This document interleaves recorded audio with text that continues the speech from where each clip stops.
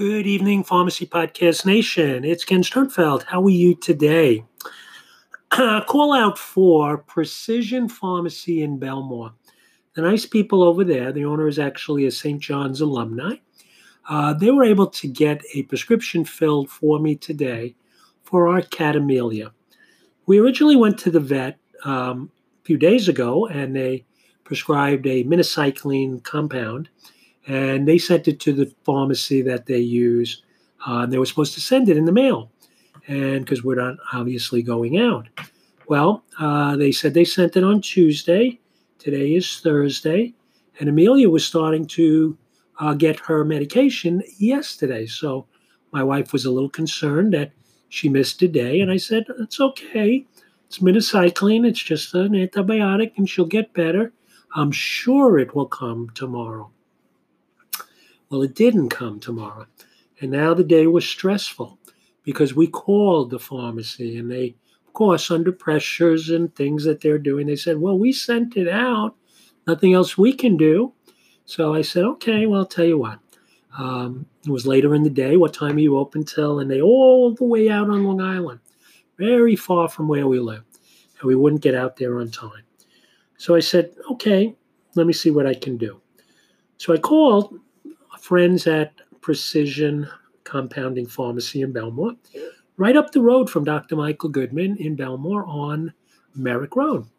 And I don't shop there. I know them, and they're obviously a very, very good community pharmacy and surgical and compounding store. And I called and I said, I'm Ken from Dr. Michael Goodman's office, and I'm calling as a patient for my cat, wondering if you can help me get a transfer for a prescription for minocycline, a compound that I need to get for my cat. And they did, and I just wanted to do a call out for them. We were able to pick it up today. Thank you. Well, one of the things about, and they're a closed-door pharmacy, normally in compounding, so and we maintained our social distancing and went to the door, and they were nice enough to hand it to us, and all things were good. Because behind closed doors of a retail pharmacy or a compounding pharmacy, well, what happens when the pharmacies really close? What happens when, across the United States, pharmacies are shutting their doors? Now, we heard last year before Corona that CVS closed, I think it was 46 underperforming stores, if my memory serves me right. It also included some in Missouri and in Illinois, California, I remember, as well, and Texas, the big state of Texas. And of course, our friends, the pharmacy giant, also announced last November, I think it was, that they would close an additional 22 locations in the first quarter of 2020. I can't tell you because I didn't see their annual report where that actually happened. But I do remember that last year also Walgreens announced that it planned to shutter approximately 200 stores, making up about 2% of their nearly, 9,600 stores nationwide across the country for Walgreens. That sound about right?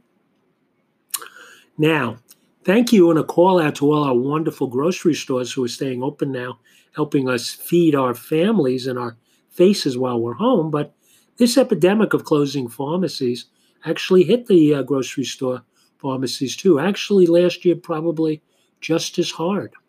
There was a chain called Raley's, I think, supermarkets, which was a chain in West California. Sacramento shut down 27 of about 100 stores that they had at that point. Buy Mart up in Oregon, our friends up in Oregon, how are you doing? About 13 pharmacies closed in Portland in 2019. And a small Minnesota-based supermarket chain called Lunds and Billers, I forget, can't pronounce it. They closed all of their 14 pharmacies last year. And again, those are just a few of the closures that made a splash in the news cycle. And it's just that there was an article, I think, in was it a medical journal, JAMA Medical or something, that said that 1 in 8 pharmacies shut their doors between 2009 and 2015. Well, that doesn't seem like a lot, 1 out of 8, but the independent pharmacies operating in those areas really, it I believe it almost doubled that amount because they kind of bore the brunt of all these closures. Well, what happens when this happens? What happens when the store closes? The neighborhood is impacted. Of course, you got to look first at the store owner who may have put 10, 20, 30 more years into building a business, and all of a sudden they look up and either they have to just close the doors or sell it off to a big box retailer, for next to nothing. And, that's sad. And their staff, their loyal staff now don't have jobs. But the people who really are impacted are the customers, are the people in the neighborhood who were shopping in those stores. I heard a story last year that there was a store, gosh, I don't remember where it was, that was 100 years old, been in the neighborhood 100 years, and they had to close their store. Looking it up. Hale Thorpe Pharmacy, an independent drug. Okay, the two pharmacies that were in the Baltimore, Maryland area. That's a lot of pharmacy heritage that goes down the drain when a store that's been around 100 years closes. Now, sometimes it's not just the business, sometimes it's the mentality. I know there was a big grocery chain that just because they changed the owners, the owners of the company decided that, hey, we don't want that pharmacy. Let's just close all the pharmacies in one fell swoop. So in a couple of weeks, 30 pharmacies that were closed in the grocery stores, which is just jettisoned, goodbye, goodbye, and all those people. Here on Long Island, I know it's ShopRite. ShopRite doesn't always have the answer, but it had the answer for store closings. Recently, I had a friend who I worked with at CVS, Joe. He just calls me and he says, hey, the district just decided to close all the stores. Goodbye. Well, coronavirus is impacting every business, everybody. And I think about my dad, who owned an independent pharmacy. And I think about how he would be able to survive what's going on in our world now, where store hours was cut, business is down, people aren't shopping in the stores. Yes, pharmacies are essential providers, but just drive by a store. Maybe it just reminded me because I picked up at Precision. The parking lot was, whenever I used to pass it, pretty full, pretty full. Well, it wasn't full today. So what's going to happen to these independent pharmacies? I worry about it. I really do. Why should I worry about it? Well, I worry about it because of the people who it impacts. I worry about it because of the customers who are going to be impacted. But I worry about it more the fact that every corner can't be manned by a big box retailer. That the independent pharmacy needs to survive. It always did, even before Corona. And you know what? The word for pharmacies, independent, that I always think of is resilient. They're resilient. They're fighters. They've been battling everything for years.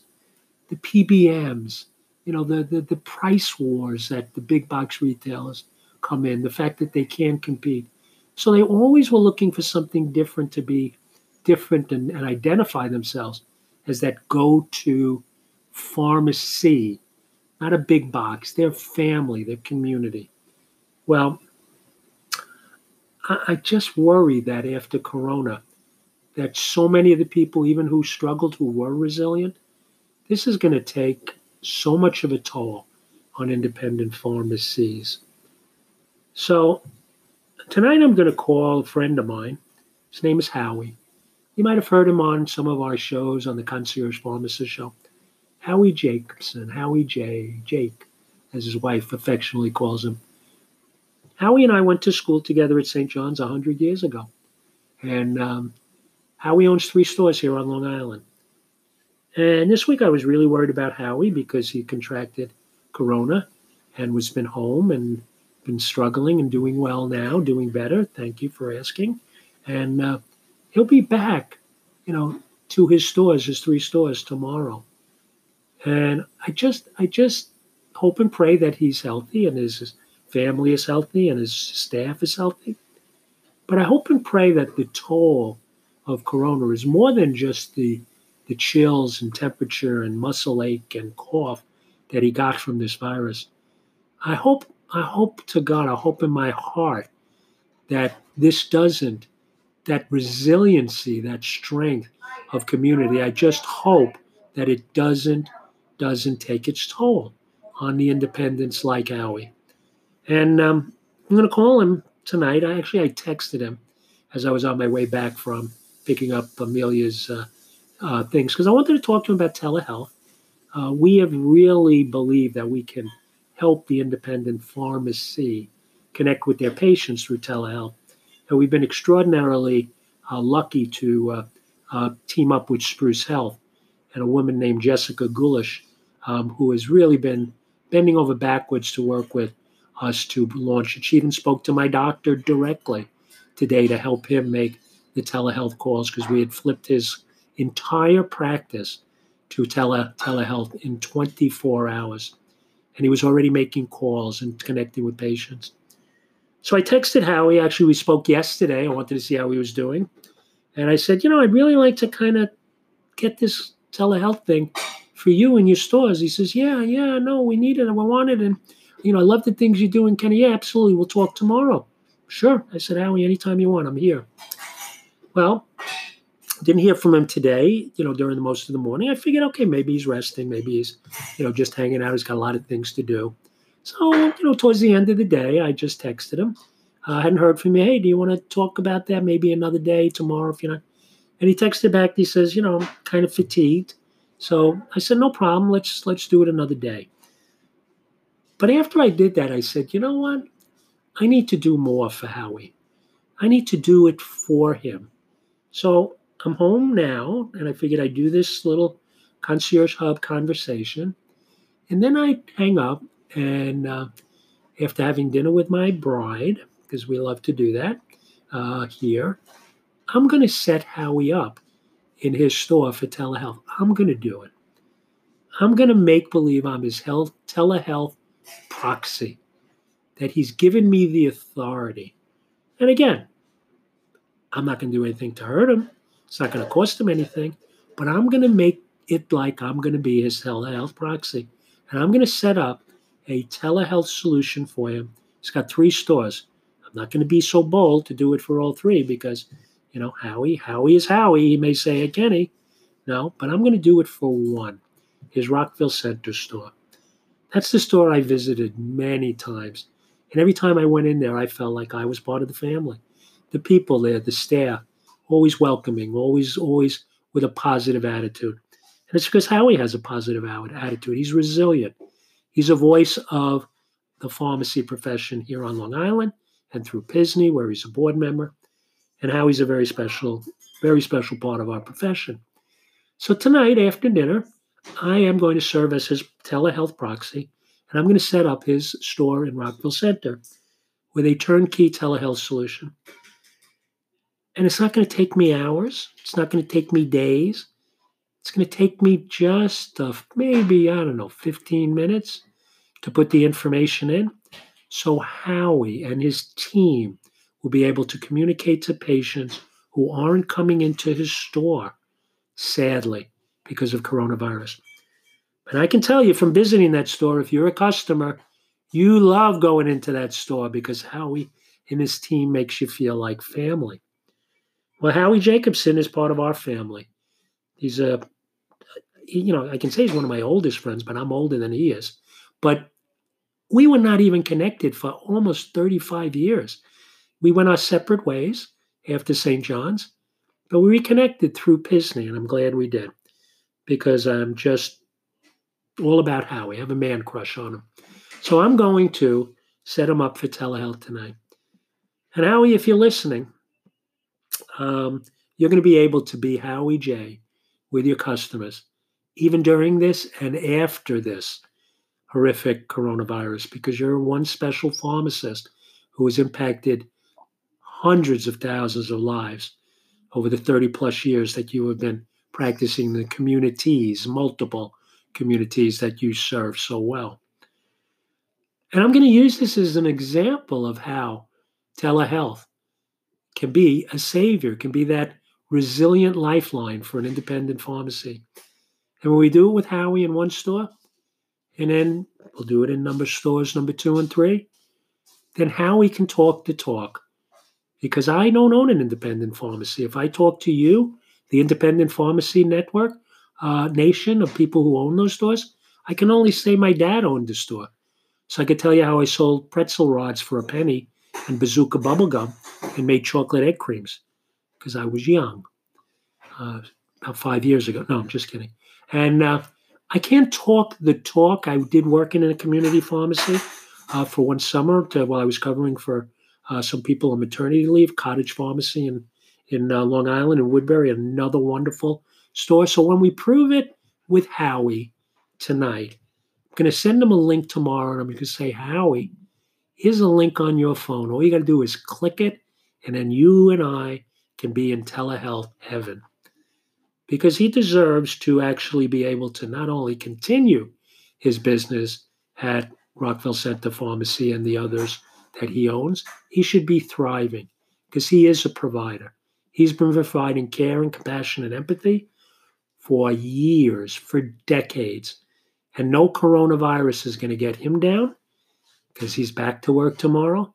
Just to see the staff, to put that face, to go to all 3 stores, to kind of just say, hey guys, I appreciate that you've all stepped up while I wasn't here. And he's going to do that because he's Howie J.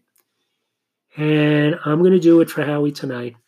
And I'm going to do all I can for any and every independent pharmacy in memory of my dad, because he had one on Merrick Avenue in Jamaica, Queens, 109th Street.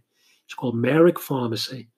So when I was on Merrick Road today, picking up the prescription for my cat, Amelia, thank you, Precision Compounding, again, for doing what you do in the community. I was on Merrick Road, and I felt like my dad was there and would have liked the fact that a pharmacist went the extra yard, bent over backwards to take care of a customer. That's what we do as pharmacists. That's what we do as community pharmacists who focus on the patient. Well, tonight I'm focusing on one patient, and it's Howie Jacobson. And Howie, we miss you. We love you. We hope you're feeling better. And you're going to have to see my face on telehealth sooner than you know. Stay well. Everybody listening, we will talk to you soon, and I'll bring you an update. Have a good night.